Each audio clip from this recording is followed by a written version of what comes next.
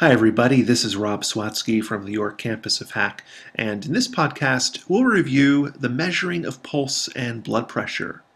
Pulse is a pressure wave created by the alternating expansion and recoil of elastic arteries that occurs after each contraction of the left ventricle.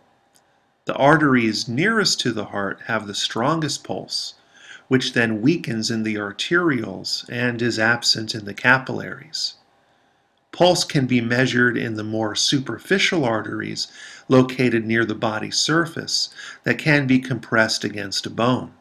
Some common pulse points where pulse rate can be measured include the radial artery of the wrist, as shown here, the brachial artery of the upper arm, the common carotid artery of the neck, the facial artery of the mandible, and the superficial temporal artery near the ear. In the lower body, the femoral artery of the thigh, the popliteal artery of the posterior knee, and the dorsalis pedis artery of the foot. Resting pulse rate is usually similar to the resting heart rate, an average of around 70 to 80 beats per minute. A rapid resting heart rate or pulse rate exceeding 100 beats per minute is called tachycardia. A slow resting heart rate or pulse rate below 50 beats per minute, often seen in endurance athletes like marathon runners, is called bradycardia. Blood pressure is defined as the pressure in the arteries that is produced by the contraction of the left ventricle during systole, as well as the remaining arterial pressure when the ventricle is relaxing in diastole. It is typically measured in the brachial artery of the upper arm using a blood pressure cuff called a sphygmomanometer. This consists of an inflatable cuff attached to a rubber bulb that one pumps to inflate the cuff, along with a pressure meter that reads the cuff's pressure.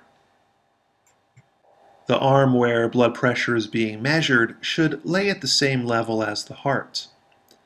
The cuff is then inflated until the brachial artery is compressed and the blood flow stops. A stethoscope is then placed on the brachial artery below the cuff, and then the cuff is slowly deflated. As the artery opens, blood begins to move through the vessel, which creates the first sound heard in the stethoscope. Here we see on this graph showing pressure in millimeters of mercury over time. This is the location where the first sound is heard, as the pressure in the cuff is gradually released. These sounds are called the Korotkoff sounds.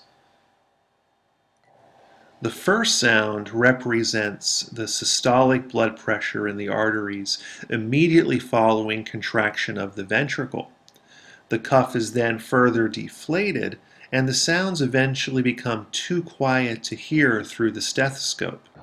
The last sounds heard through the stethoscope correspond to the diastolic blood pressure, which is the pressure generated by blood remaining in the arteries while the ventricle is relaxed.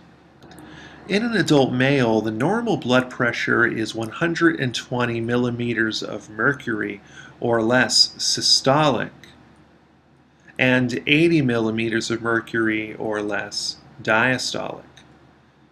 Young adult women usually have a blood pressure 8 to 10 millimeters of mercury less than young adult men.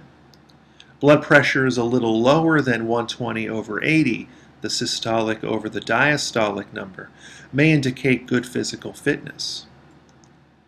Pulse pressure is the difference between the systolic and diastolic pressures, normally around 40 millimeters of mercury. It's a useful number that gives some insight into the overall state of one's cardiovascular system. Systolic pressure is normally 3 times the pulse pressure, while diastolic pressure is normally 2 times the pulse pressure. This relationship can be expressed as a ratio of 3 to 2 to 1.